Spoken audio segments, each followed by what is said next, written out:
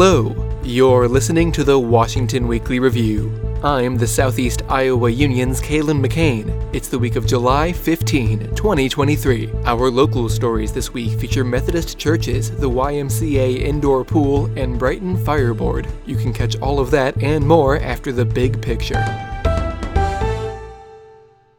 The Iowa legislature convened for a rare special session this week where lawmakers passed a fetal heartbeat bill which effectively bans abortions after about the 6th week of pregnancy.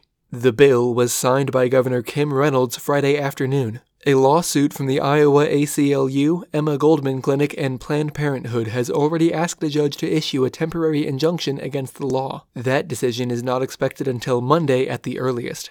All but 4 Republicans in the General Assembly voted yes on the bill, joined by 0 Democrats. State Senator Dawn Driscoll said it would protect the unborn. I've always been a pro-life advocate, and I think the bill, we took the 2018 bill, so happy to vote for it. We had the exceptions in there, and, always willing to fight for the babies, fight for the life of the unborn.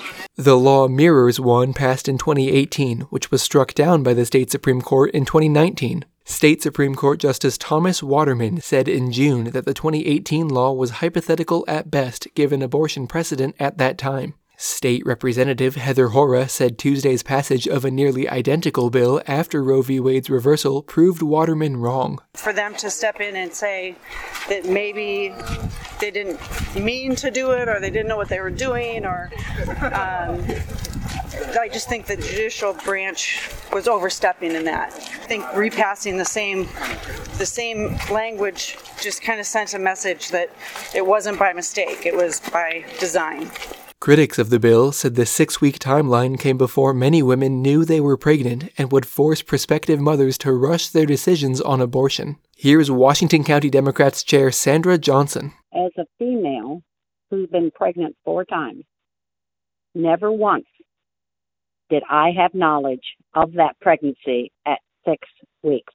I don't think the Iowa legislature should be the one standing between you and your doctor and your family planning and your personal health. That's the big picture. We'll be back with the local news right after this. This week's show is brought to you by Cafe Dodici. Stop by and enjoy a stylish dining room decorated with art from around the world, or have a meal on the European-style patio. Dodici serves lunch and dinner Wednesday through Saturday, or you can come in for Sunday brunch. Dodici's offers new specials every week. The value meal features a 3-part lunch special for just $12.12, and the blue plate is a 3-course dinner special for just $21.12. You can double up your savings on Thursday nights with half-off bottles of wine. Treat your senses to a gourmet meal, complete with craft cocktails, fine wines, and richly decorated ambiance, all with a view of Washington's beautiful downtown. You don't need a plane ticket to savor Italian food and award-winning cuisine. A handful of local churches that were previously United Methodists started July under new denominations. Congregations were given an option to disaffiliate from the UMC in 2019 amid widespread disagreements over gender and sexuality. But in Westchester, where the 108-year-old former UMC is now the Westchester Community Church, Administrative Council Chair Nick Duval said the unanimous disaffiliation vote was unrelated to LGBTQ matters. We were just after having more local control over what we can do as a church and where our mission money goes to. Through COVID, we had, they told us we couldn't come to church, and that was really controversial to some people. I think that may have really pushed us in this direction to where we have that say, not somebody in an office somewhere saying, yes, you can come to church. No, you can't. In Ollie, the former Prairie View United Methodist Church has also dropped the denomination from its name. Pastor Stephen Lamb said his congregation had voted to join the Global Methodist Church instead due to other disagreements. Some of the leadership of the Iowa Annual Conference are stating that they are teaching universalism. We've got pastors in Iowa that are teaching the Big Bang Theory and stating that the first 2 chapters of the book of Genesis were written for pre-Iron Age people and are no longer necessary or relevant. It's things like that. So standing on Scripture, stating that Jesus Christ really didn't come to die for your sins, those are important things to the Christian faith. And if you can't teach that, then what are you teaching?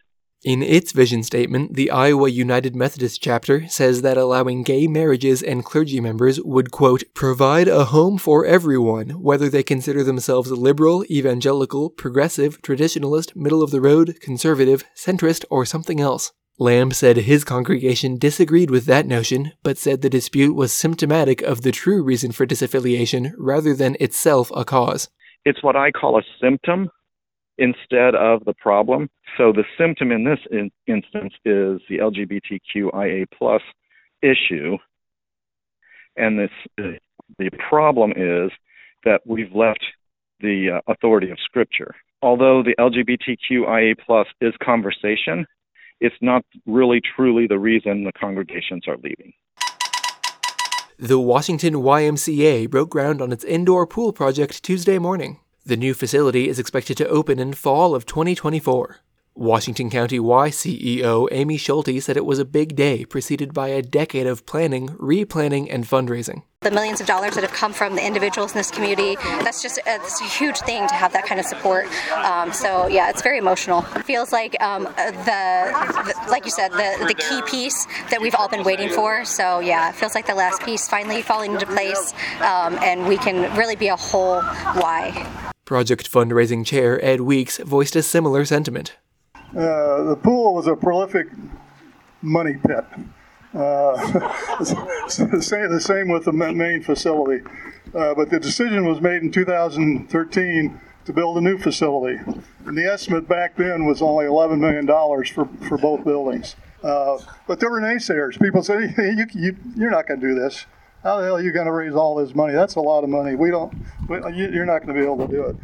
Well, myself and a few other people on the campaign team, we didn't take that attitude.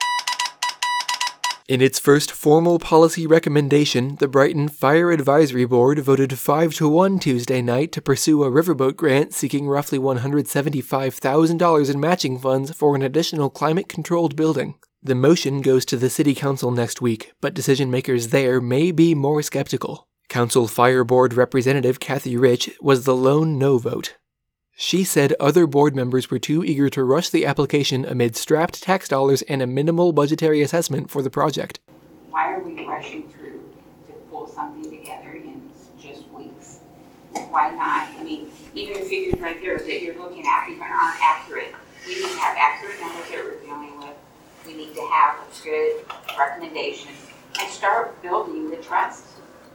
I mean, otherwise it's just like you're telling them to do something. The board doesn't, the council doesn't have all the information they need. Fire Chief Bill Farmer, who chairs the advisory board, disagreed. He said there was no downside to taking a shot. I'm not going to waste fire department money. We need a building, but I'm not going to, if we don't get a grant, I've said that all along, if we don't get a grant, we won't build the building. That's the local news. We'll be back with the best news I've heard all week right after this. Todd Hahn Construction is an award-winning custom home builder with a 28-year history in the greater Iowa City area. Hahn's goal is to build you the finest quality custom home while providing you with a positive experience along the way. It's one of the many reasons they've been named the Iowa City Area Home Builder of the Year time and time again. A custom home is more than just a house. It's the culmination of a dream and years of hard work. Todd Hahn Construction makes that dream come true by always putting you, the customer, first. For more information, go to toddhahnconstruction.com. That's TODDHAHN construction.com. And now, the best news I've heard all week. It's just a few days until the Washington County Fair, and Fair Board President Kurt Dahlmeyer says it's all thanks to an army of volunteers who helped prepare the grounds. The list of new amenities this year includes a re-roofed sheep barn, a new hog washing rack, and refurbished bleachers, among plenty of other things. Luckily, our community realizes that the county fair is a really special. I mean, it's very special. Not only just in our little corner of the state, but our fair's known statewide. The Fair Board would love to thank all the volunteers that help make the Washington County Fair one of the best fairs in the state. Thanks for tuning in. This show is a product of the Southeast Iowa Union. You can buy an ad read at 319-653-2191. You can buy a paper at just about any store in the county. Just a quick programming note, there will be no show next week since we'll be awfully busy with the Washington County Fair. That means the next episode will run Saturday, July 29. This has been the Washington Weekly Review. I have been Kalen McCain. See you at the Washington County Fair.